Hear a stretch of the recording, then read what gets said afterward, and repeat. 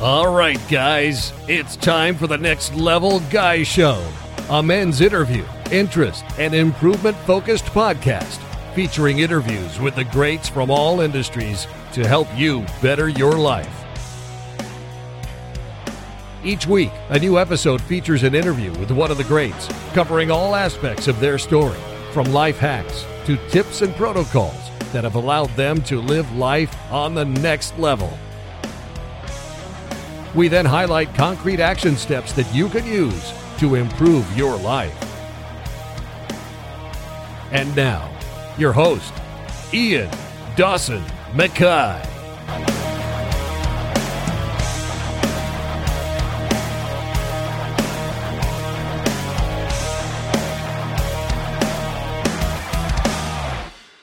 And today's guest is Jonas Diekmann. Jonas is the German extreme athlete and the holder of 7 world records.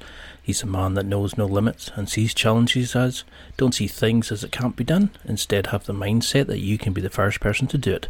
He's the first to have completed a triathlon around the world. He's the fastest to cycle across continents and so much more.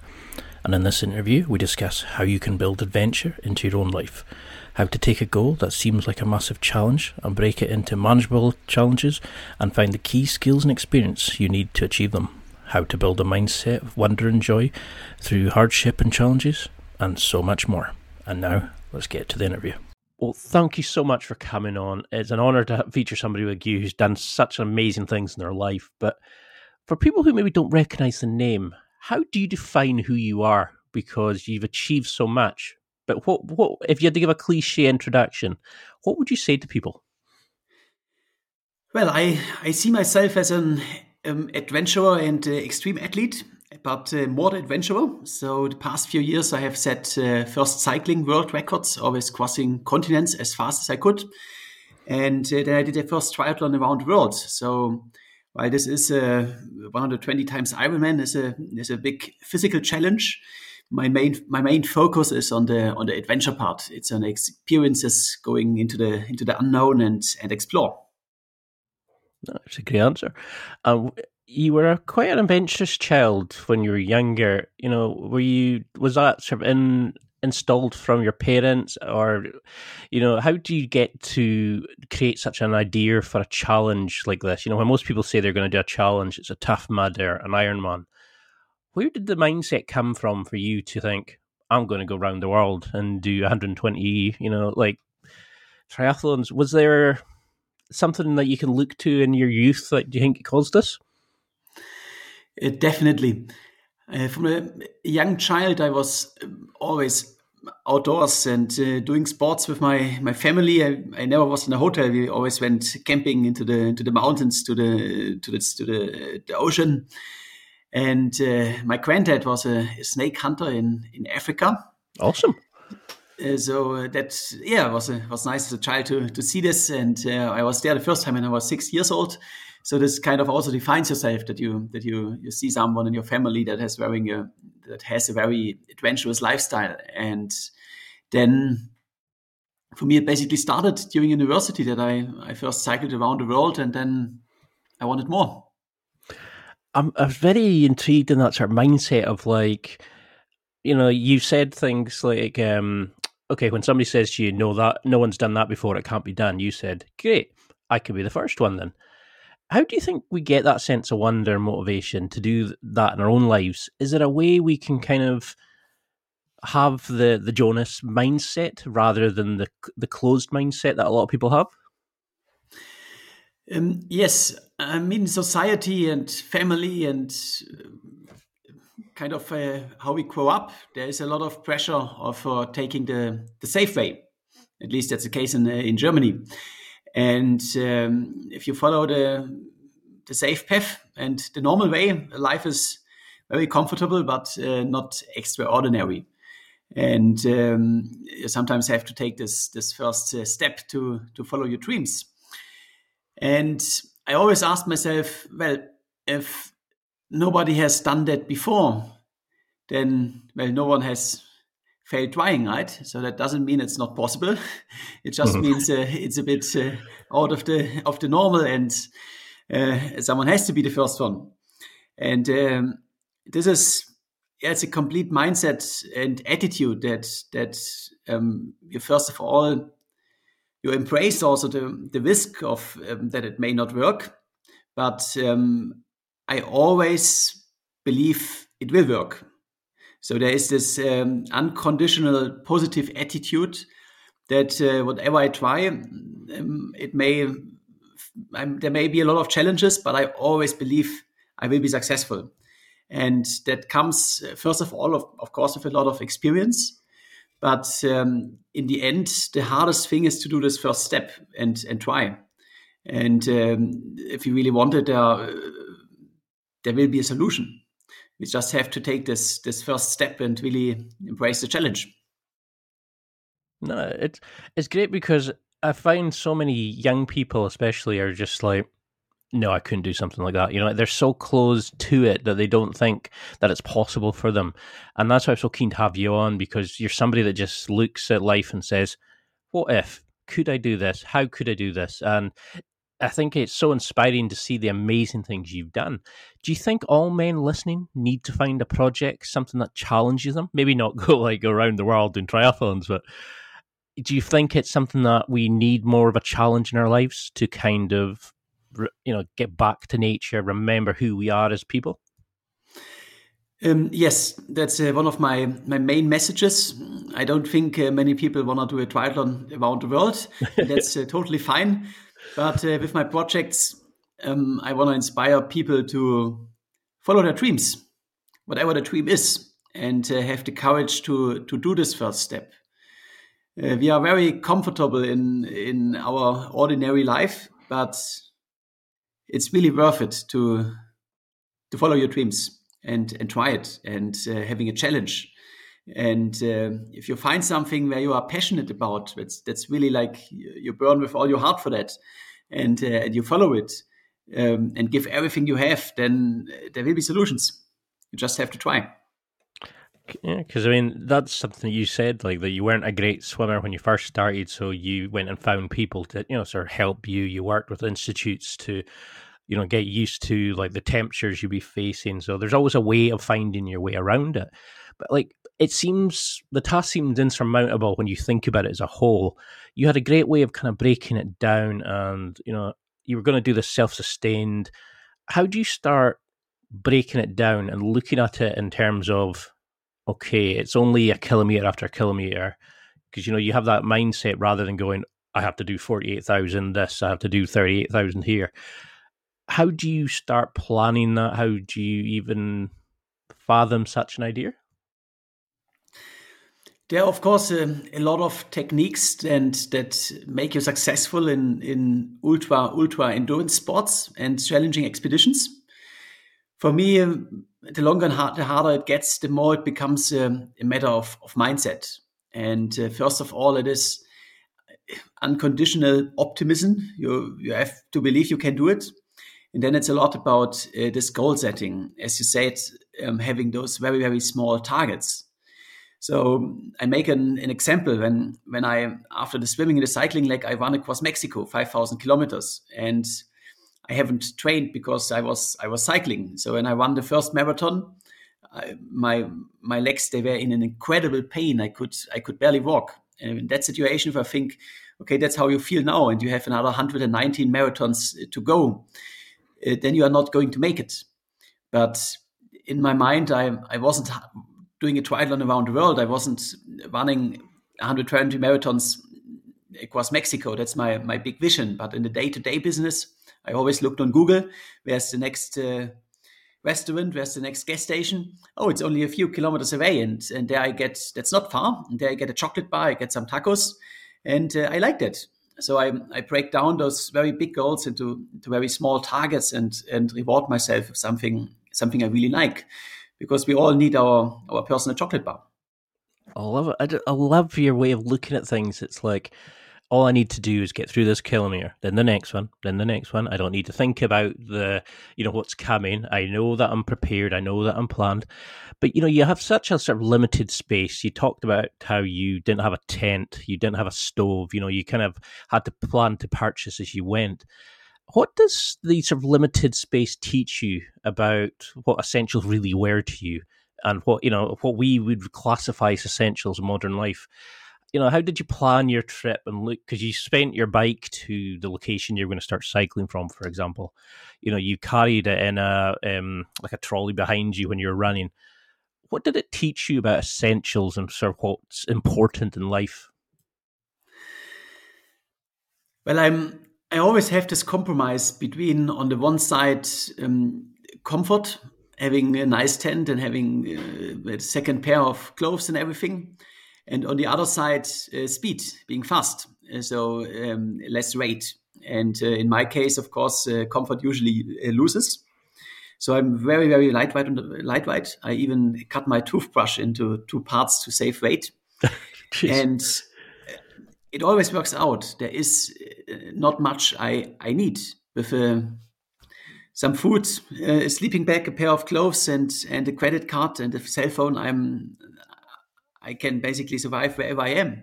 I can survive with less, but that's what I need to do my adventures and also communicate them.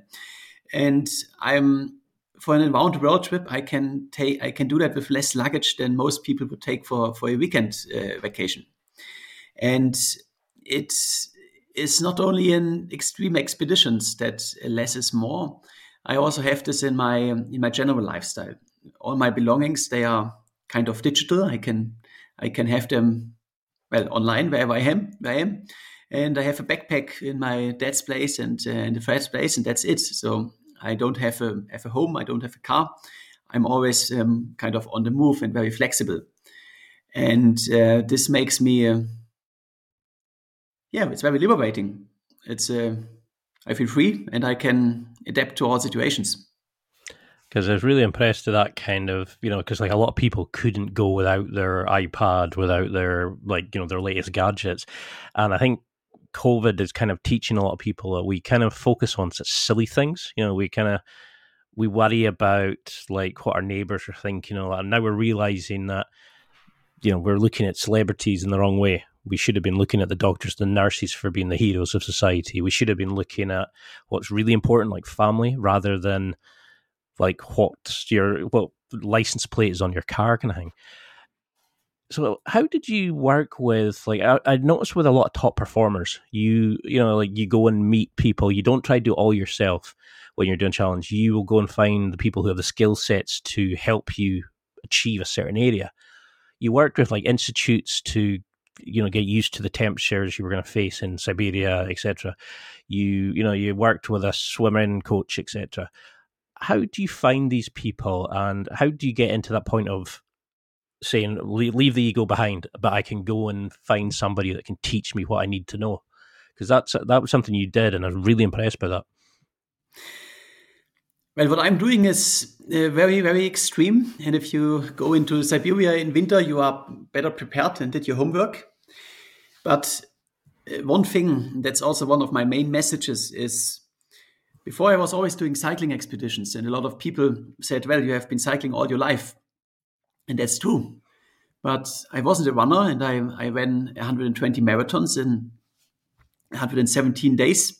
And I swam 460 kilometers as someone who wasn't a swimmer, because the longer and the harder it gets, it is simply a matter of your mindset. You have to want it badly enough. And those skills are the key of all endurance sports, and they are transferable.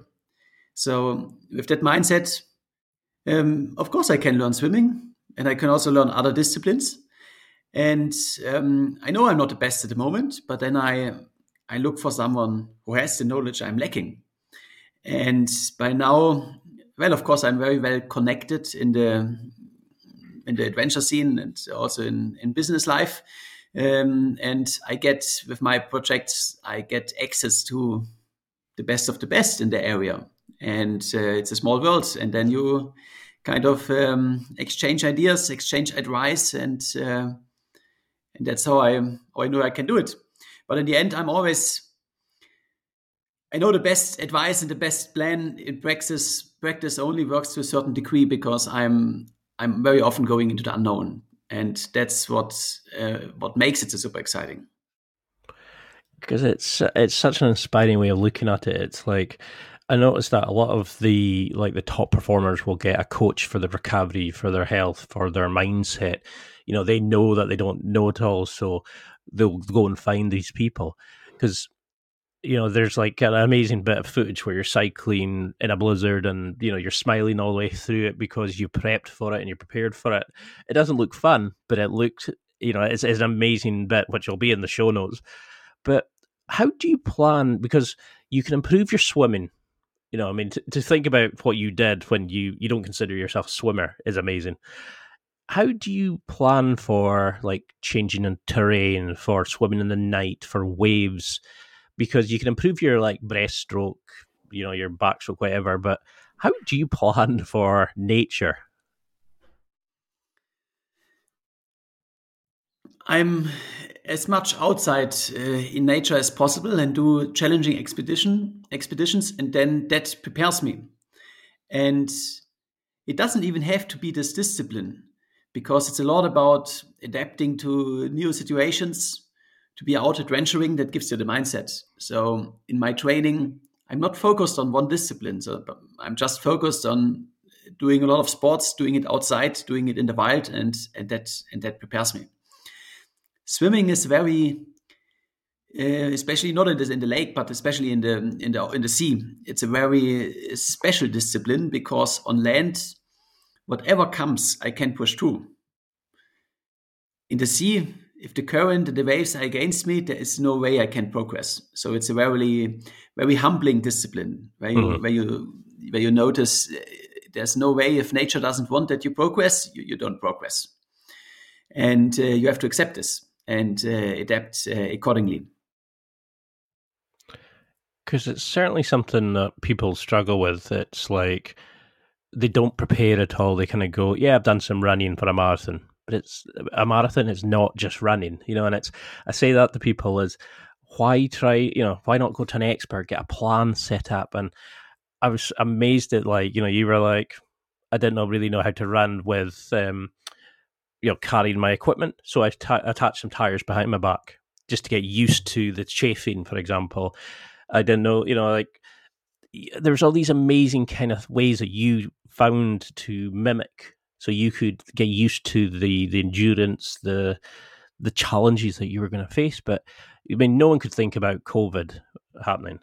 How did you avoid becoming like a sort of, like everybody became a doom and gloom merchant, and they all thought, it's the end of the world. What's the point? You thought, well, I can't run to a certain country because of the restrictions. I'll run round the outside border. How did you keep that? I'll just have to, change it on the fly. I just need to amend my plans as we go, because that's a great mindset to have. Yes, I started my expedition between the first and the second COVID wave in Europe, and when I reached Turkey, all the borders east, they were closed.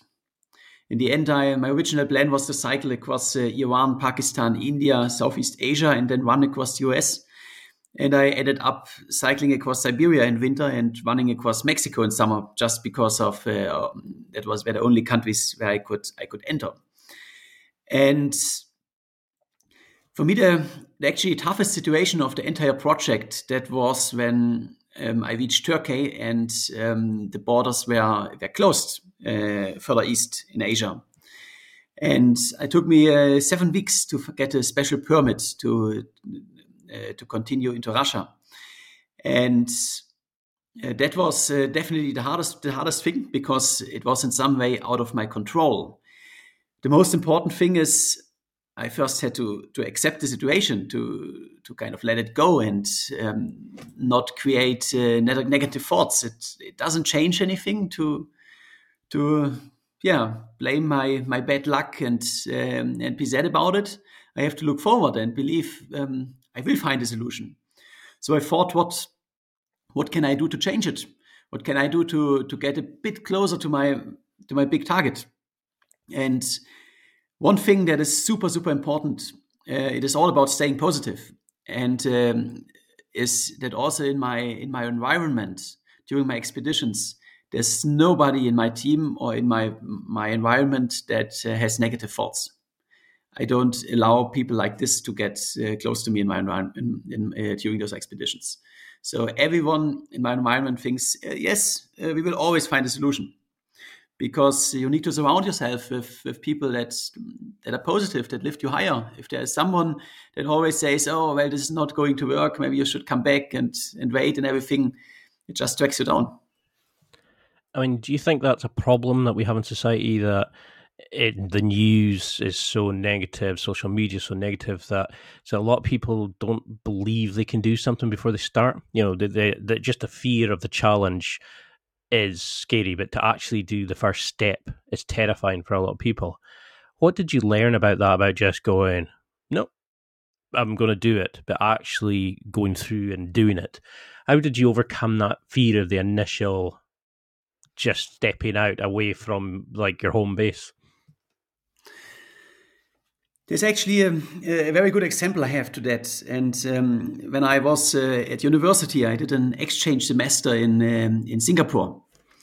And I didn't like Singapore. I arrived there and I expected a big adventure. That's Southeast Asia, and Singapore is a very, very modern city where everything is organized, and it's super expensive, and it's in a lot of ways more like London than the image I had of Southeast Asia. So I decided that's not the exchange semester I wanted to have. And the next day, I choose only courses I can. Yeah, I have to be there every second week on one day, and the rest I can study that on my own. So I moved to Tioman Island, a beautiful island on the beach, and I had for like a few bucks a day, I had a nice place on the beach and had the best time of my life. And I tried to get like my other students to come join. We study in paradise, and that will all work. And everyone said, this is impossible. You are going to fail. No one has ever done it before. And I asked them why. And no one had a proper answer, because there is no reason why that shouldn't work. And I ended up being the best exchange student. And I saved a lot of money, had the best time of my life, and it all worked perfectly out. Well, now after Corona, we all learned that you can study from a distance, you can work from a distance. It's not that difficult, but the first reaction of people was always, well, this is not normal. No one has done it before. You're going to fail. And I always ask, why? Give me a reason. Is this really like this? And in most cases, there is a solution. Because I like that approach of, like, you know, instead of looking at it as, oh, no, that's not possible, thinking you're almost free to create your own path. You don't need to then think, well, that's the way it's been done, that's the way it's got to stay. You're kind of like, well, if nobody's done it, I'm just going to find my way through it. I just need to, you know, because then I'm not restricted. I've got the chance to do it. And I like that approach of, you were saying to people, it's almost like, well, watch me then. You know, don't get in my way while I'm doing it. How do you look at that? Like, was it liberating to think, I can create the path, I can create how this challenge is going to go, that because no one's done it before, I'm going to get out of my own way and just do it? Yes, it's very, very liberating. Because when you create your own path and you go, you do ways that no one has ever done before, then you also define the rules. So you're very, very free in everything. And of course, there will be setbacks. That's simply the case when you go your own way. But as you define the rules, you can also find the solutions. And most people always stay in their comfort zone. They take the way that's easy, the way that everyone does, and follow that one. But personally, I highly recommend think about it. Think about everything in life. Do I really want this? What can I change? What makes me really happy? And the first step is always the hardest one. It's just an amazing way that you look at this, and I wish there was more people like you, and that's why I'm so keen to have you on, because we think we need better examples of this, where people need to realise that their only limit is themselves. How do you advise people to then get out their own way, to stop letting them be the thing that holds them back? Did you have a mantra when you were initially developing this kind of sense of wonderment and ability to do it, or has this just been part of you in your psychology, do you think? Well, in the end, everything in life is about trade-offs. And if you take a risk, there is a chance, of course, you are going to fail. But personally, if I follow my dream and it doesn't work out the first time, well, then I know one way how it doesn't work. And I will still be proud that they have tried, I have given my best, I have tried to follow my dreams. And I will simply find another solution to do it. A real failure for me in life, that would be to have a big dream and never try to follow it. That would be a failure. And I always ask myself, what is the worst thing that can happen? And in the end, it's actually not that bad. It would be much worse to never try. Anyway, that's a great way of looking at it. It's worse to regret than it is to try something and fail. At least failing, you're learning. You get something from the experience. Regret is the worst thing in the world for me, and I think that's part of the reason I started the podcast. Was I needed something else. I needed to speak to people like you who were going to inspire me, and I knew other people were needing that as well. Something I do notice with top tier competitors, they utilize I'm going to control the controllables and ignore the rest. And you utilize this beautifully in your challenges. How did you manage that when you're going around the world with the weather constantly changing, permits, red tape issues and things like that? How do you learn to let go of the things you can't control? Because you just go, oh, well, I can't do that. Let's rearrange here. Oh, I can't go here. Oh, I've gone through my running shoes. I'll have to just get another pair. Or how do you adapt and roll with the punches? There's a very, very important rule for everything I do in life, especially my expeditions, and that is concentrate on the things you can influence. And at the moment, for example, there's so much negative things in the world with news, with wars and everything, and I cannot influence it. But there are things I can do. So in the end, I can do my very best with the things that are under my control, and simply believe in the end I will find a solution. If I just think about everything that can go wrong and that I cannot control, it just creates negative energy. And an example, border closures, they will be there. And of course it happens, especially during the pandemic, but I cannot change it. So instead of thinking all the time, oh, in 4 months I will be there, and I don't know if this is a good idea, if the border is closed, I simply believe, I concentrate now on my next few steps. Where do I find enough food? Where do I find enough water? Can I do my 12K of swimming today? And when I get there, there will be a solution. And with punctures, I mean, yes, I do have my spare tire with me, my spare tubes, and there's always a solution. Because I'm just smiling every time you answer, because it's like you're the kind of person I could listen to all day, because you're not just normal. You want to go and explore life and work and find the ways around things. And it's a mindset that sadly isn't in a lot of people. They kind of think, well, there's a challenge there. Why am I going to bother?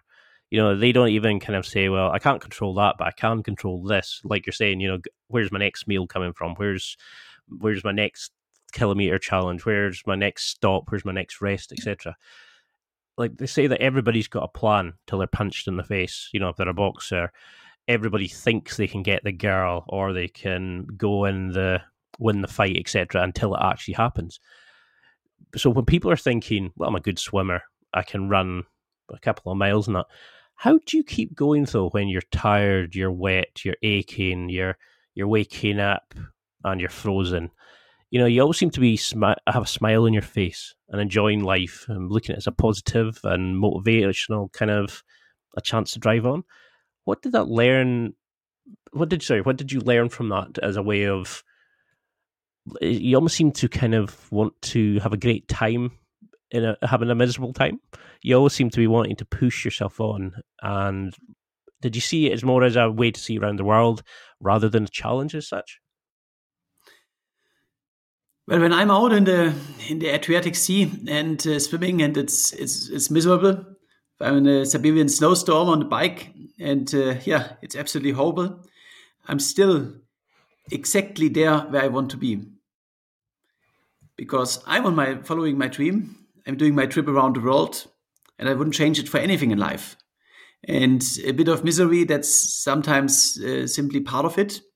But after every low point, it kind of means now it's going to be better, huh? Because statistically, if you're very bad, the snowstorm at some point will stop and better times are coming. I think it's a great metaphor for life, isn't it? It's like, you know, there's a storm just now, but better weather's coming. So, like, a lot of times when people are struggling, as I say that to people, you know, it's bad just now, but usually these are just blips on the radar that you just have to get through. You know, like, it's when people say, like, oh, I can't go to college because it's 4 years, you think, well, 4 years is going to pass regardless. You may as well go and have and at the end of it, have the college course, you know, to show for, rather than thinking, oh, I wish I'd done something in those 4 years. What did you learn during the time you spent, you know, because a lot of people would struggle with I don't want to call it loneliness, but the kind of away from technology, by yourself, you know, you were seeing wildlife and nature, and you said it, I think the quote was, it was an amazing way to have an absolute miserable time. But do you think that is something that people struggle with? Did you know, what went through your mind during the long hours? Like, did you struggle with just your own company? No, I never feel lonely out in the wilderness, even if I'm on my own. It's actually wonderful to be off from your phone, from any devices, and it's just me somewhere in the wilds, making a campfire and being out there. It's amazing, and you learn so much about yourself. For me, loneliness is rather something that's happening in the anonymity of big cities. But for me, never, when I'm alone in the wild, it's just wonderful. It's time for a quick break. There are millions of potential products to buy, so how do you know which ones are worth your hard-earned money? Simple. You go to nextlevelguy.com/affiliates and explore those that will transform and improve your life. You'll find deals, listener exclusives, and special offers with some great companies. Recommendations are 100% honest and only on items Ian has tried or believes in. The companies showcased will make you a better man in all areas of your life. Simply go to nextlevelguy.com/affiliates and level up.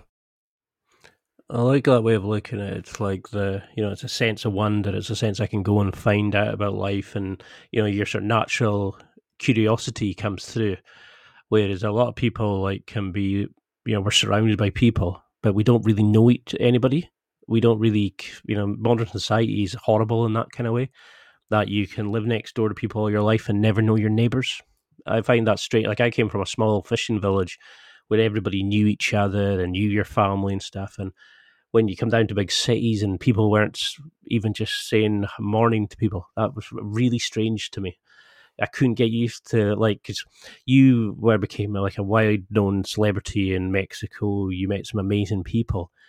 And I think that's that great mindset that you have, is you went and just embraced it. And, you know, you had these experiences because you allowed it.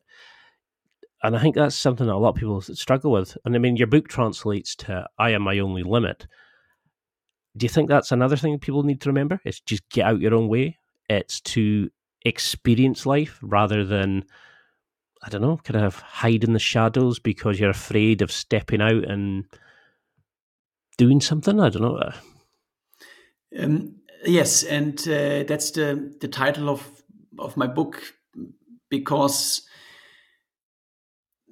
I said before, not everyone wants to do a triathlon around the world, and that's totally fine. But what I want to say with this title is that we can all do so much more than we believe.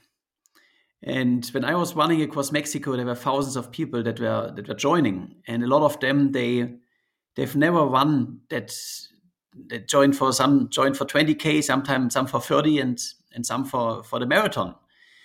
But there were a lot of people that told me they have never run that much before in their life as that day, because now they saw a purpose in it. And it wasn't that hard, actually. In terms of running, I believe every person that doesn't have a disability can run a marathon, actually, without training. You just have to want it badly enough and believe in it. It's really not that hard. And this is the thing. You just have to be optimistic, believe in your skills, and do this very first step that may take yourself outside of your comfort zone. But if you do it, wonderful things will happen. I just love your mindset. It's so refreshing, like, because people I have on the podcast, they're always so focused and they've got great ways of looking at it. And when I was looking at the amazing things you did and how you kind of, as you find out more about it, you know, like you didn't have a tent, you didn't have a, like you just didn't seem to have a care, because you were just going out and enjoying life and kind of almost like the nomadic lifestyle. You wanted to kind of just experience it.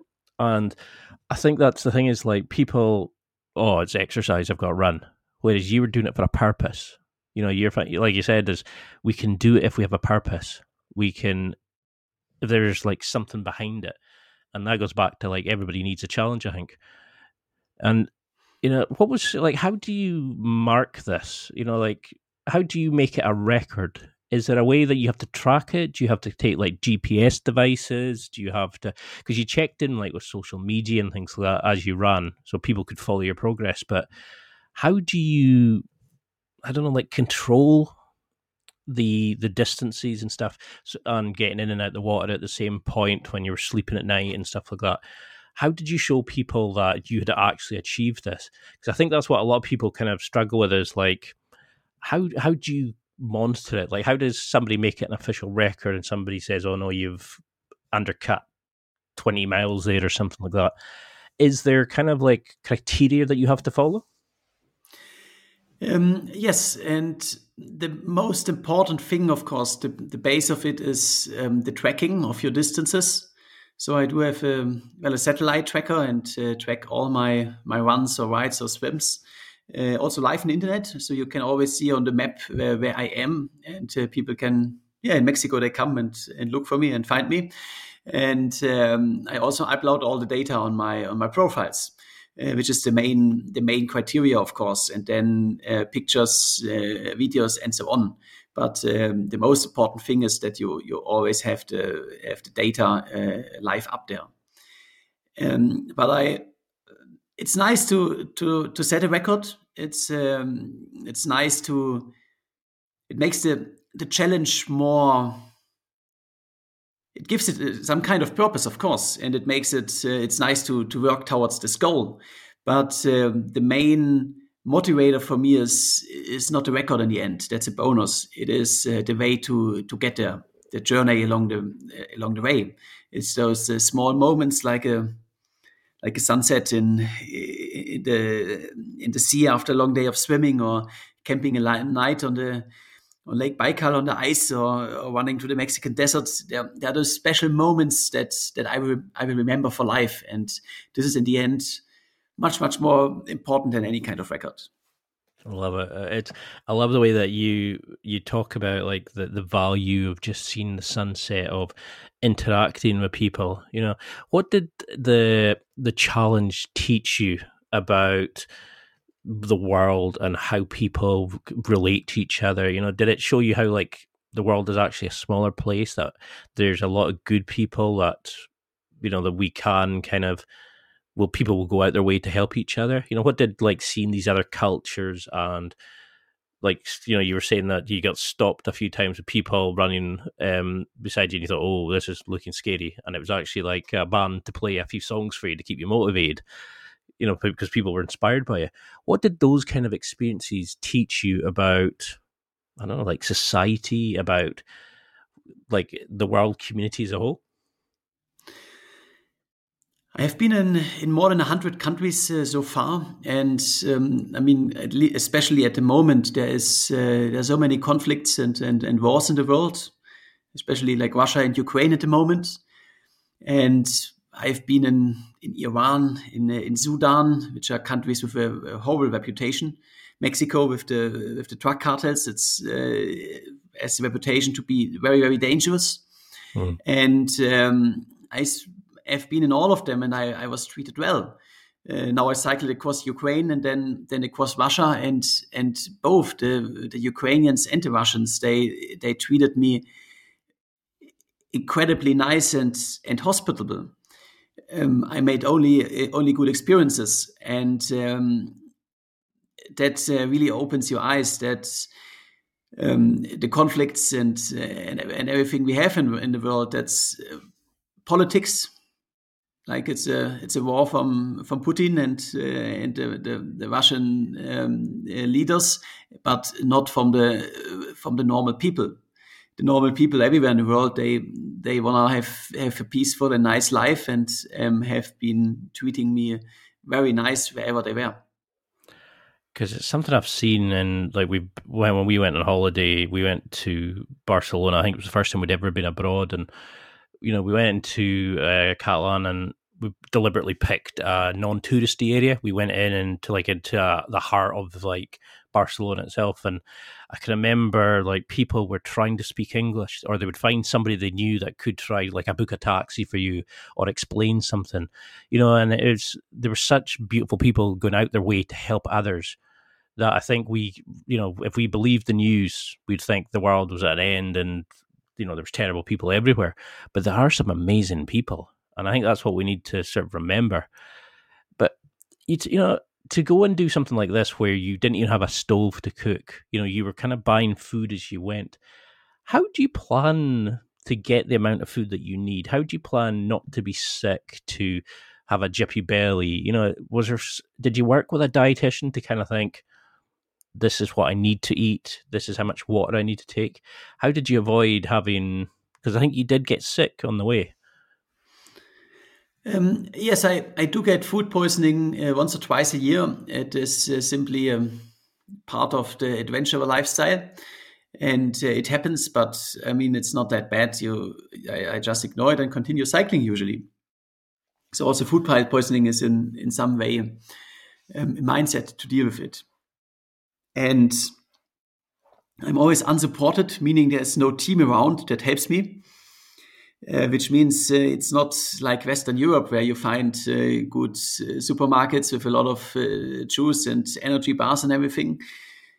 In a lot of ways, I'm out in some countries where you have some small shops and a restaurant, and I have to find something. So I basically, in practice, I eat whatever I find and as much as I can, and that's it. I'm working on everything. I can eat chocolate and cookies and run my marathon. That's fine. That sounds like my diet, to be honest. You know, I just, whatever I see, I eat. And was that the kind of diet that you had? Was it just like cookies, chocolates? You know, were you buying like fish and stuff that you were there? You know, were you getting people giving you things? Because I think there was a story of somebody, you said that you were hungry on social media, and somebody like biked a pizza out to you. Did you find that was the most amazing part of it?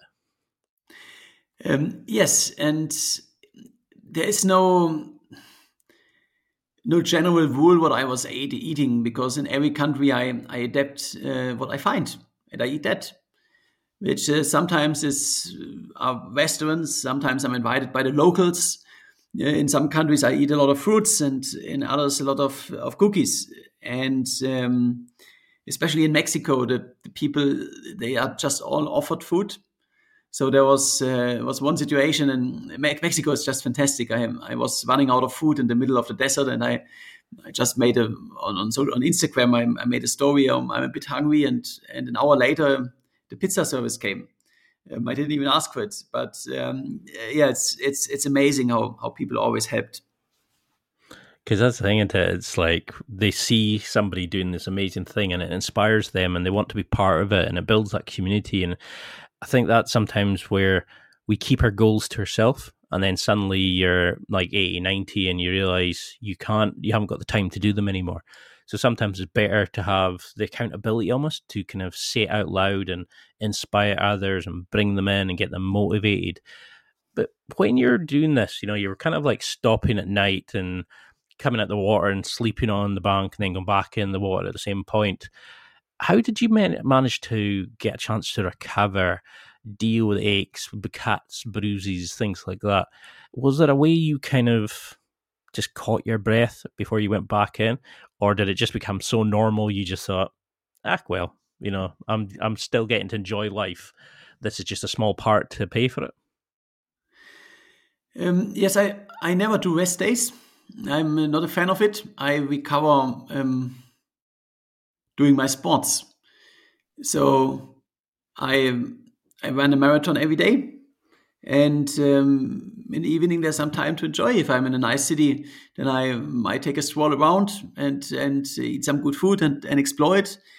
And I simply, the plan shouldn't be too strict because I know the best plan never works in practice. So I simply adapt kind of every day, and I stay open for the things that may happen. If there comes a nice invitation somewhere, then I accept it and I have a great evening. Mm. So it's a lot of also a mindset to embrace life, to embrace all the options you get and take them. So something that a lot of people would struggle would be you were like sleeping outside. You didn't have a tent, so you were just in your sleeping bag. You're probably in some really uncomfortable positions, maybe on like dirt and banks and stuff like that. What did you find about that? Does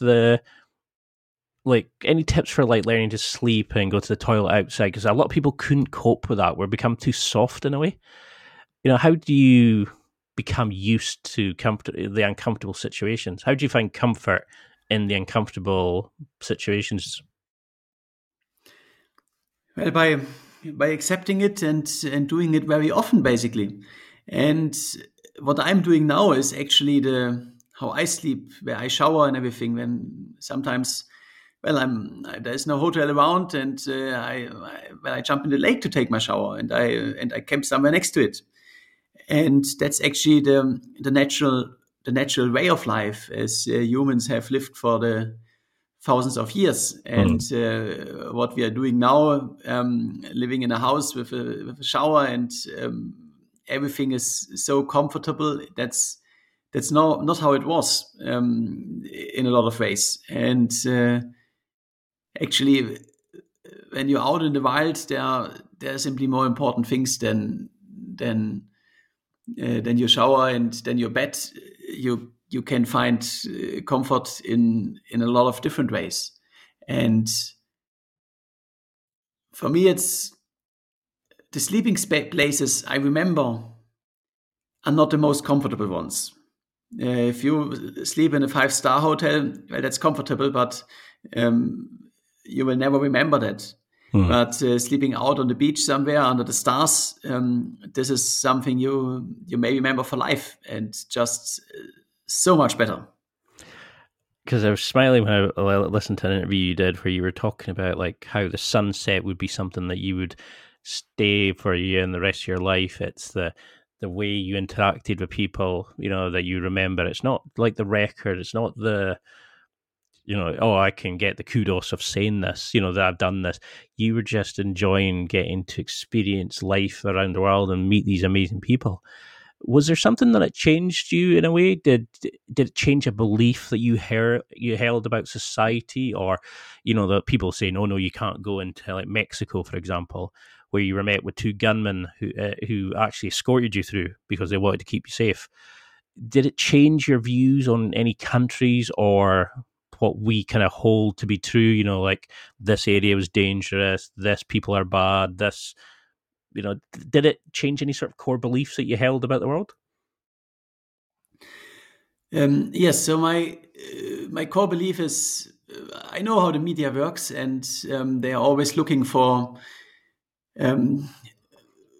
news and looking for the extreme news, of course, and that is true. I want to say that that's not true. The cartels in Mexico, for example, they do have a lot of power and they are very, very bad. But that doesn't mean they have an interest in you. And usually the situation in the countries is portrayed as more extreme as it is. And I have been in a lot of countries where if you would follow the news and would talk to people, everyone would tell you, don't go there, you are going to die. And the reality is it wasn't dangerous at all, especially if you have local contacts. So in the end, what I learned is I like to go on my own to the countries and form my own opinion. There is some truth in what you know, of course, but it's only half the truth. And it's the normal people in the countryside that may be very different. So this question might be a bit difficult because you've been to all these amazing places, met these amazing people. If you had to balance it out, was there a best moment and a worst moment? Was it like the heat? Was it the snow for like the worst part of it? Or was there a moment that you think that's what you'll remember? Or was there just so much that it was difficult, you just tried to absorb it as much? Yes, there is actually the worst moment on my trip. That was during the swimming leg. I usually swam along the coast, but sometimes I had to do a crossing, like 5, 6, 7, 8 kilometers open sea without a boat to an island, to a peninsula. And during my very first crossing, I thought I like 7K to an island. I thought I can do that before the darkness, but there was a current I didn't know about, and I ended up in the dark, like a few kilometers off the shore on my own. And that I had a feeling I shouldn't be there. It was the most uncomfortable life I had in a very, very long time. And the best moments of my life, well, that's of course of this trip. That's of course Mexico. There are so many crazy things happening. Which my personal highlight, there was a dog living in the streets, La Coqueta, that was in the Sierra Madre. For some reason, she liked to run, and she followed me for 130 kilometers. And of course, I couldn't adopt her, so I looked for someone who takes her. And as this is Mexico, she got adopted. Got a big hero's welcome in the city, and the mayor gave her a medal, and she became a honorary member, or like a honorary dog of the city. And then national TV came and made a big documentary about her, and she became Mexico's most famous dog. And from that day on, actually, I was known as the German Forrest Gump in Mexico, and people joined, and it became a crazy party the rest of the run. And this is so absurd that something like that can happen. That this is the funniest and best memories I have from my trip. Because it is something that when I seen the picture initially of you, with the big beard, and you're kind of like running covered with ice in Siberia and all these sort of places, you do kind of remember that like Forrest Gump scene. Why do you think these kind of challenges draw such an interest? Is it the connection to our primal energy and the way society loves somebody that steps outside of a thing, or does it kind of inspire and create a passion and like start that fire in other people, do you think? I think this is more inspiring people than the poor physical performance. Because physical performance, if you go with a support team super fast across the country, then the athletes, they will of course think, oh, this is fast. But the general population, it's simply way out of their imagination. It's too far away.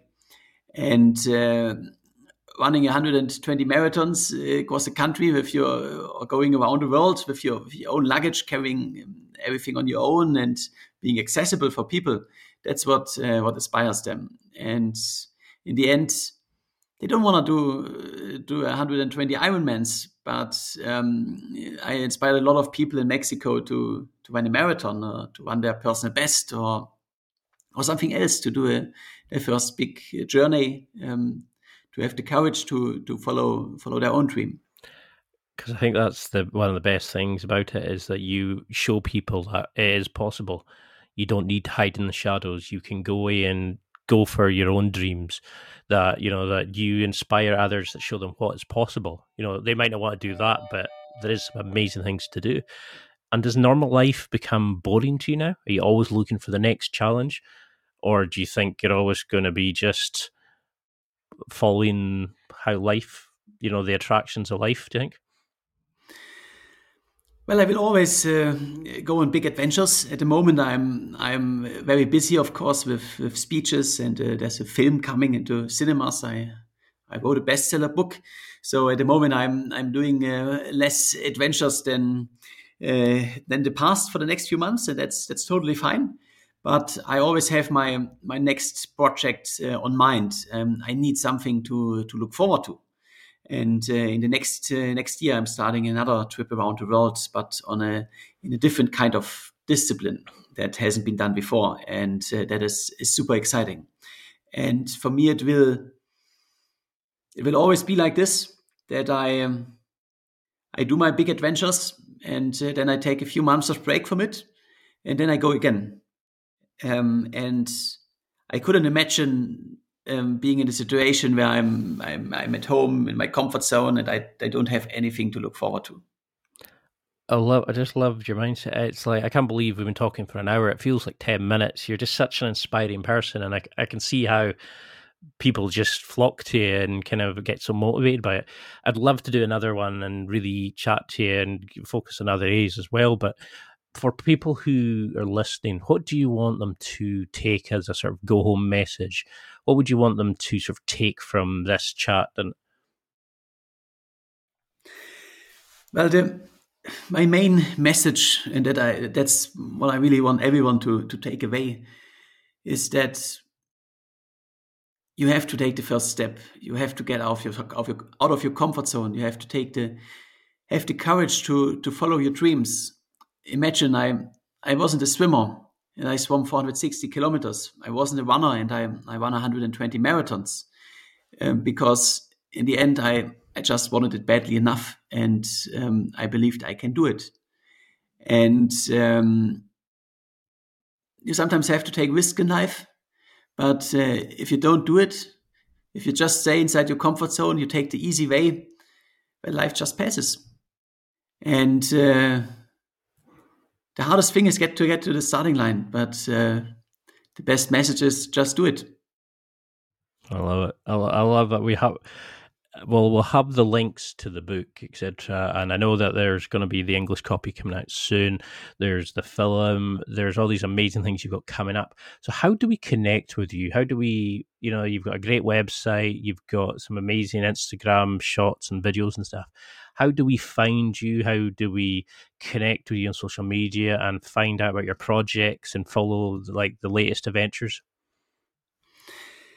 The best is, of course, Instagram, or also Facebook and YouTube, and my website. And you can on my website also find the book when it's coming out in English, and the film is also going into cinemas in outside of Germany. It's UK and probably also in the US. And I will be the next few months speaking tour and so on, and then train for my next expedition, and you can follow it online.